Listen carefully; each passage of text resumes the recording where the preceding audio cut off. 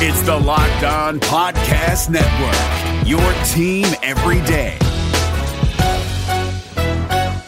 Hey guys, Gronk here, calling a 30-second hair huddle. When it comes to tackling hair loss, Hims has you covered. From clinically proven regrowth treatments to thickening, shampoo, and conditioner. Just go to 4hims.com for a free consultation. Then a licensed medical provider can help you with your game plan. If prescribed, Hims ships directly to your door. Get your hair back in the game with Hims. Try today and get a 90-day money-back guarantee at 4hims.com. Just go to 4hims.com/NFL. That's 4hims.com/NFL. Restrictions apply. See website for full details and important safety information.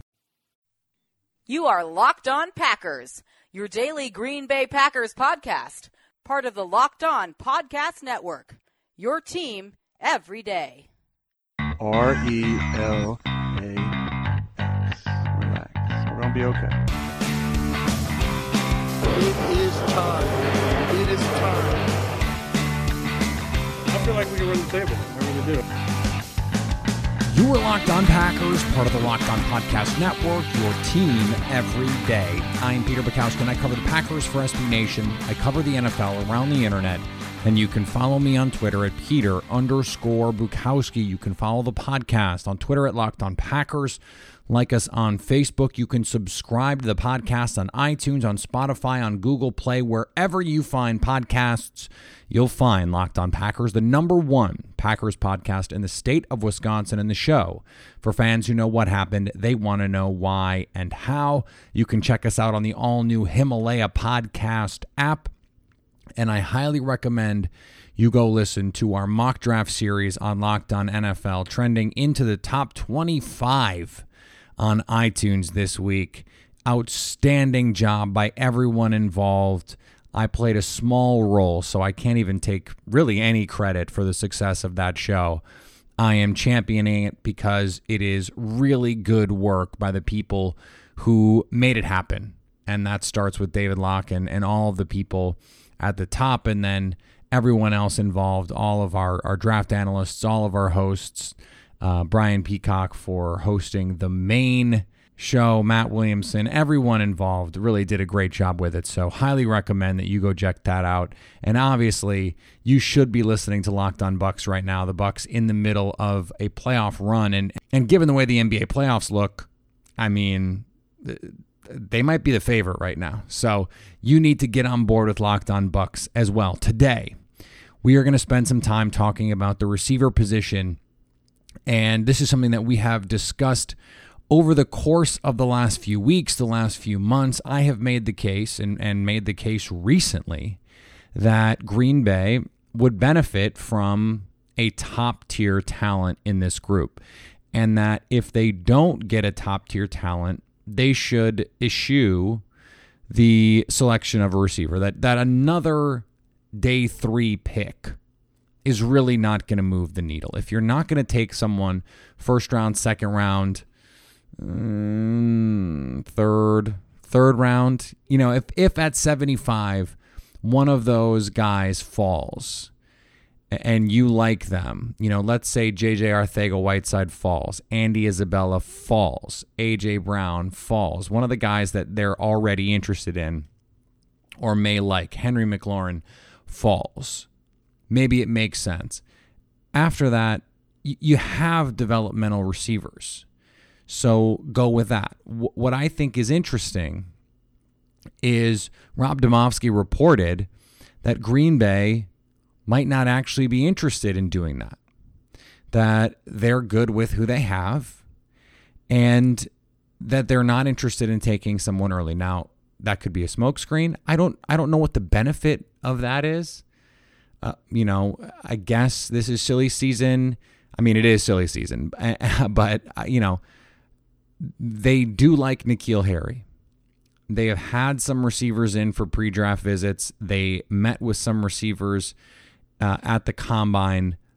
All of those guys were day 2 players, at least in my opinion. And I think by general consensus, the receivers they met with, Andy Isabella, Arcega-Whiteside, who I mentioned, A.J. Brown, has some people that believe he's a first-round pick. Right now, I mean, I think the prevailing wisdom, the popular take on receivers is that there may only be one first-round receiver, maybe two, and it's not A.J. Brown. So Green Bay not looking at receiver, at least in the first round. And, I don't know how many really belong in the top 45. Green Bay probably going to have the opportunity to take a player in the top 40, maybe even the top 35, 32, 30 on their board at 44, given the desire for quarterbacks and players who really aren't probably not worth those picks. But so if Green Bay is not interested in a receiver, and I do think that jives with what we've seen through the pre-draft process, they haven't shown interest in these players, with the exception really of N'Keal Harry. And if you go back and look, this was something I mentioned yesterday with all of the offensive tackles that they have shown interest in. If you go back and look at last year, the Packers met with, as part of their 30 pre-draft visits, 8 of those dudes ended up on the Packers. 8 of the 30 guys that came in for those special pre-draft visits ended up on the Packers, including Oren Burks, Jamon Moore, Marquez Valdes-Scantling. They looked at multiple mid-round linebackers, multiple mid-round receivers, and they met with multiple first-round cornerbacks. They ended up taking multiple first-round cornerbacks. The only position where they met with more than one first-round player last year in their top 30 pre-draft visits was cornerback. They ended up taking 2. Now, Josh Jackson falling was not part of the plan, but clearly they wanted a cornerback. They were investigating top-tier corners. The only position where the Packers have had multiple first-round player visits with their top 30 visits so far as offensive tackle, and not only do they have multiple, they've got a bunch. I mean, depending on how you think about these players, Jonah Williams, Andre Dillard, Greg Little, at the very least, and then Caleb McGarry has gotten some first-round love. Titus Howard has gotten some first-round love. They have interest at the combine from Juwan Taylor. They had Senior Bowl and combine time with Dalton Reisner. They're going to take an offensive tackle early. At 12, at 30, at 44. One or maybe multiple of those spots, there's going to be an offensive tackle with potential needs elsewhere, and with a lack of interest in players at that position in that range. It seems unlikely to me that Green Bay is going to follow through on picking a receiver unless someone that they just can't pass up falls into their lap. Now, on the other hand, it is the case that they are vetting basically every one of the top tight ends. Noah Fant, Chase Sternberger, TJ Hawkinson, Irv Smith Jr., all these guys are players that Green Bay has shown various amounts of interest in. So what does that tell us about the players that or the positions where they're looking? I think it is telling. I think it tells us a lot. Last year, Brian Gutekunst showed his cards a little bit. Yeah, he brought in Vita Vea. Yeah, he brought in Derwin James, who he ended up having the opportunity to select if he wanted him. He brought in first-round players at other positions. Connor Williams, many thought was a first-round player, ended up being a second-round player. But he only brought in 2 of corners. Now, this year, he's brought in multiple firsts at offensive tackle, and that's it. Now, they showed interest at the combine in multiple first-round edges, multiple first-round offensive tackles, multiple first-round tight ends. That's it. That's it. Not multiple first-round receivers, not multiple first-round safeties. Those 3 positions. So does that tell us something interesting about how they want to approach this draft? I think it does. And that also is congruent with how we view this roster and how I think Green Bay views this roster. They know they need a future offensive tackle. They know they need a future safety next to Adrian Amos. They know they need a future tight end, and they know they need help on the edge moving forward. They can get by at receiver with the talent that they have. I thought Equanimeous St. Brown should have been a day 2 pick. Marquez Valdes-Scantling, legitimately good last year for a day 3 rookie. And I like Jamon Moore. In year 2, he could take a step forward. He got better every year at Missouri. He's working hard on his footwork this offseason. Maybe this offense, which is killer for guys who can run double moves, a specialty of his, could ignite a year 2 leap for Moore. Because obviously as a rookie, did not produce anywhere near the levels that I think Green Bay expected him to. Could they manage with those guys and Devontae Adams and Aaron Jones in this offense? Yes, they could. Do they need to use top-level capital to get receivers? Maybe they don't. Maybe they don't. And maybe they don't if they can get a tight end. This is a case that I've made in the past. If Devontae Adams is healthy, especially. At least in 2019, if Devontae Adams is healthy, their wide receiver 2 is probably going to be Geronimo Allison. Now, if Devontae Adams goes down, they don't have a true receiver 1. They're going to have to lean on the run game. They're going to have to lean on Matt LaFleur's ability to scheme up open receivers, open tight ends. That's something that he is actually pretty good at least what we saw last year. And that is something that the offense that he is bringing, or at least that we think he's bringing, is also particularly good at. And we're going to talk about that offense in just a second.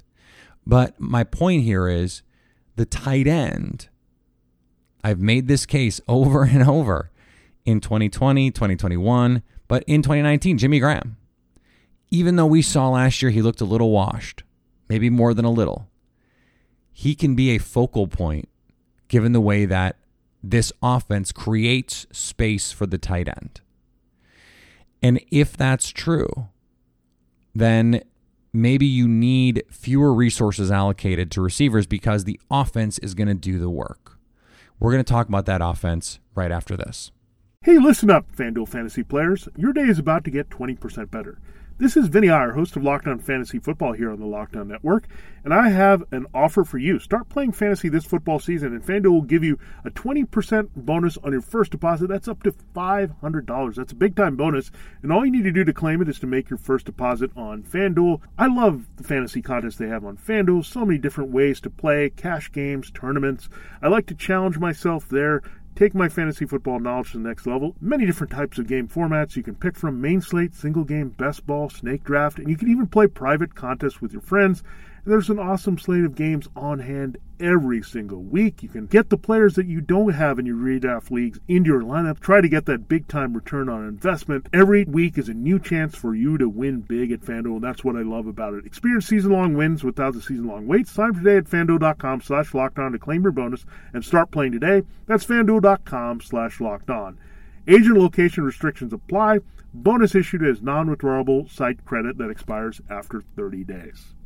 David Harrison here, the Locked On Washington Football Team podcast, celebrating with you a 21 grain salute to a less boring sandwich thanks to Dave's Killer Bread. I don't know about you guys, but when I eat pizza, I eat it for the toppings, not the crust. And when I eat a sandwich, it's for what's inside the bread, not for the bread. But when I throw a sandwich on 21 whole grains and seeds, thin sliced bread from Dave's Killer Bread, it is the epitome of addition by subtraction. That thin sliced bread lets me focus on what's inside the sandwich, but also adds to the sandwich with killer taste, killer texture, killer nutrition, a subtle sweetness, and a seed-coated crust. Dave's Killer Bread is America's #1 organic bread for a reason. It tastes so stinking good. Dave's Killer Bread is made with the highest quality organic and non-GMO ingredients and is power-packed with whole grains, fiber, and protein. Visit daveskillerbread.com to learn more and look for Dave's Killer Bread in the bread aisle of your local grocery store. So we don't know exactly what Matt LaFleur's offense is going to look like in Green Bay. He's going to tailor it to the personnel. What we saw in Tennessee was not a carbon copy of what we saw in LA, and it was not a carbon copy of what we saw in Atlanta with Kyle Shanahan. The reason for that is simple. The personnel's different, but also McVay has a different sensibility than Kyle Shanahan. They are not identical. It's the same reason that Mike McCarthy's offense and Andy Reid's offense don't look the same, even though really the base concepts are the same. Now, Andy Reid pushed his offense forward. Mike McCarthy didn't. And so, obviously there are more than just fundamental reasons that their offenses would look similar, but there's also more than just that congruency in the fundamentals of their offense that are important. Andy Reid added modern techniques. He added modern plays. He added all sorts of unique individual pieces that modernized the offense that Mike McCarthy didn't. Matt LaFleur's offense in Tennessee at first was an interesting mix of Kyle Shanahan and Matt LaFleur. He ran 3 receivers more often than Kyle Shanahan, but far less often than Sean McVay. What is he going to do in Green Bay? This is the interesting question, because let's say he plays 3 receivers or more 40-45% of the time. How important is it that you have that third or that's even that second receiver, honestly? As long as Davante Adams is healthy, the other guy can succeed simply because Aaron Rodgers is there and the offense is going to create separation for him. It's going to create opportunities for him to make plays. It's not a coincidence that Kyle Shanahan took Marquise Goodwin and turned him into a 1,000-yard receiver. He can use his offense to create space down the field, especially create openings, create lanes, create windows for the quarterback. If that is the case, that Matt LaFleur can do that, having receiver talent, and you're going to hear Ben Fennell later in the week. This is something that a case he has made about tight ends. If you don't need a guy in this offense who can do it on his own, then it makes it easier to say, well, the guys they have are good enough. Now, obviously, you want to ease the burden on your scheme the same way you want your scheme to ease the burden on your players. And so if you can bring in a blue chip receiver, do it if that makes sense given the context. Now, you have Davante Adams.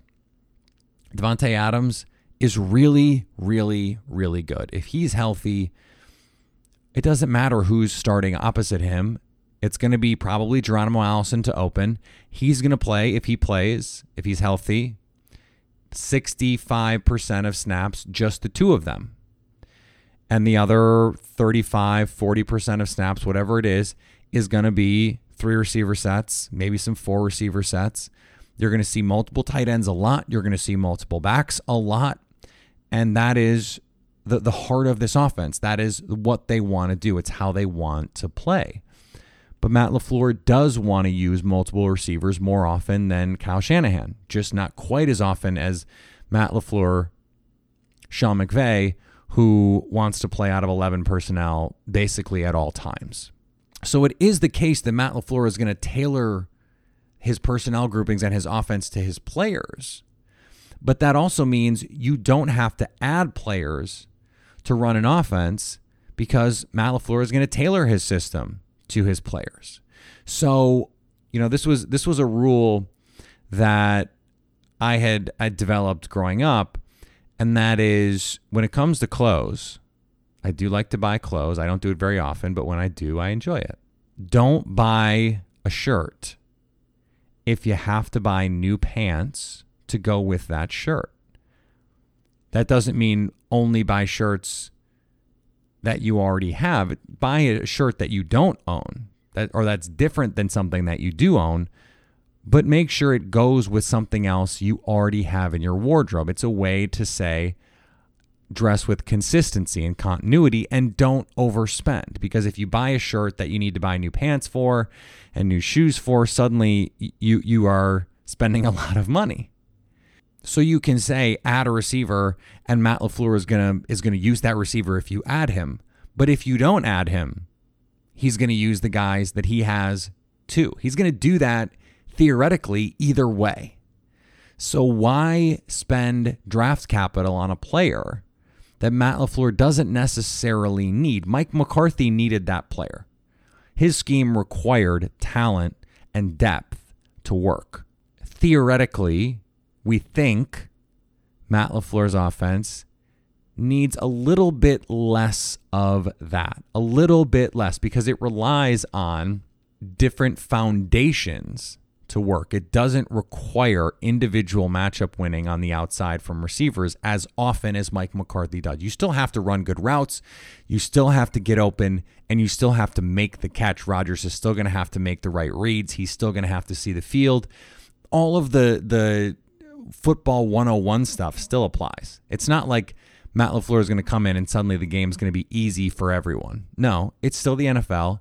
It's still football. It's still going to require a lot of preparation, a lot of knowledge, and a lot of execution from players and coaches. But we think it's the case. And he doesn't have to be Kyle Shanahan or Sean McVay. The offense is the thing. The bones of this offense are set up to have success in the run game. Success in the run game breeds success in the play action game. Though, as I've said many times, you don't need run success for play action success. But in this case, it helps. And that makes everything easier because the most efficient play in football is a play action pass. And the more of those you can call, generally speaking, the more efficient your offense is. Ask Jared Goff, ask Drew Brees, ask Tom Brady. They are play action killers. Mike McCarthy refused at times to go to the play action game. Maybe Rodgers was a part of that. The execution and the play design was not where it needed to be, and so they weren't able to do the things that most teams are able to do, elevating their offense, at least elevating their efficiency with the play action game. So when you look at this offense and the ability to get tight ends open, this was something we saw Matt LaFleur do last season in Tennessee. Even with Delanie Walker hurt, he was able to take Luke Stalker and Jonnu Smith and create opportunities for them. Well, whatever you want to say about Jimmy Graham and Marcedes Lewis, they're better players than those dudes. And if you add a TJ Hawkinson or a Noah Fant or an Irv Smith Jr. or a Dawson Knox or a Jace Sternberger, any of those guys, now you have a pass catching option. Your pass catching option doesn't have to be a receiver. And I think you're going to see Matt LaFleur use Aaron Jones and Jamal Williams more in the passing game. I think they could benefit from a pass catching running back, some sort of versatile, change of pace back who can do a little bit of everything, who can be speedy, who can be a home run hitter, a Tariq Cohen type, who you can move around in the formation, you can split out, he can run routes, he can catch passes, he can run the ball, maybe can return kicks. I mean, Tariq Cohen is a perfect example of the kind of player who would thrive for Matt LaFleur. It's why Tennessee signed Dion Lewis last year. This offense could benefit from a Dion Lewis type. So you look at what Green Bay is saying about their receivers, and you go, well, yeah, but if Devontae gets hurt, they're in trouble. That is theoretically true. Let's say they take N'Keal Harry in the first round. Can that guy really carry your offense as a rookie? Probably not. And your tight end, even if you draft him instead, probably can't carry your offense in 2019 either, and probably just isn't going to because Jimmy Graham and Marcedes Lewis are on the team. And in the NFL, those guys are going to get first crack at playing. Unless they really suck and the rookie is really good, it's going to be tough to get that rookie on the field. But by 2020, that's when the dividends could be paid. Well, by 2020, Equanimeous St. Brown may have made a leap. Jamon Moore may have made a leap. Marquez Valdes-Scantling may have made a leap. And it's possible that your tight end has made a leap, that he makes a leap in 2020. And now he can be that secondary receiver, that pass catcher too in your offense. And if Devontae Adams does go down, he can carry your offense the way George Kittle carries Kyle Shanahan's offense, the way that Gronk at times could carry Josh McDaniels' offense. And I think the way we'll see Jared Cook add to the Saints offense this season, smart coaches can do this. And particularly in Matt LaFleur's offense, he's shown the ability to create for his tight end. So even though it is the case that Green Bay could use another impact pass catcher, it doesn't have to be a receiver. It can be a running back who can catch the ball out of the backfield. I love Rodney Anderson from Oklahoma in the middle rounds. Injury concerns, but the dynamic playmaking ability, dynamic player with the ball in his hands, whether he's running or catching the ball. There are other, Tony Pollard, Darrell Henderson, Devin Singletary. There are guys in this draft with the ball in their hands can create in ways that Green Bay's current roster can't. And they can get those guys and give them an aspect that they don't currently have. It doesn't have to be at receiver. So you put all of those things together, and I think you can come to the conclusion, yeah, this makes sense. And they like the guys that they have, but it's also the case that secondary receiver is not as important in this offense because of how important the run game and the play action game is, how effectively they think they can scheme open their receivers, and how big a role you're going to see the running backs play in the pass catching game. The tight ends are going to play in the pass catching game. And if they add a tight end who can be that heir apparent to Jimmy Graham, and hopefully better than Jimmy Graham has been, then he can assume that mantle as the number 2 pass catcher in that offense, even if it's the case that MVS and EQ and Jamon Moore never ascend to any greater heights than they are at already. It makes sense. So even though I think Green Bay could add a receiver and it would be great, I see the wisdom of what's going on here. And when you put all the pieces together, I think what they're doing, if it is in fact what they're doing, remember it's silly season, it makes sense for Green Bay given the offense and the personnel already on this team, combined with the guys they could potentially add in this draft. This episode is brought to you by Philips One by Sonicare. One up your brushing with Philips One. This one is the ideal one for those who are still using an old-school manual toothbrush. To all those people, it's time to take your brushing one level up. The solution is a simple one. It's the perfect timing one. It's the long-lasting battery-powered or USB rechargeable one. The comes in multiple colors to match you one. The one with a subscription that delivers new brush heads for just $5. Your teeth deserve this one. Philips One by Sonicare. One up your brushing. Learn more at philips.com/one. That's PHILIPS.com/ONE.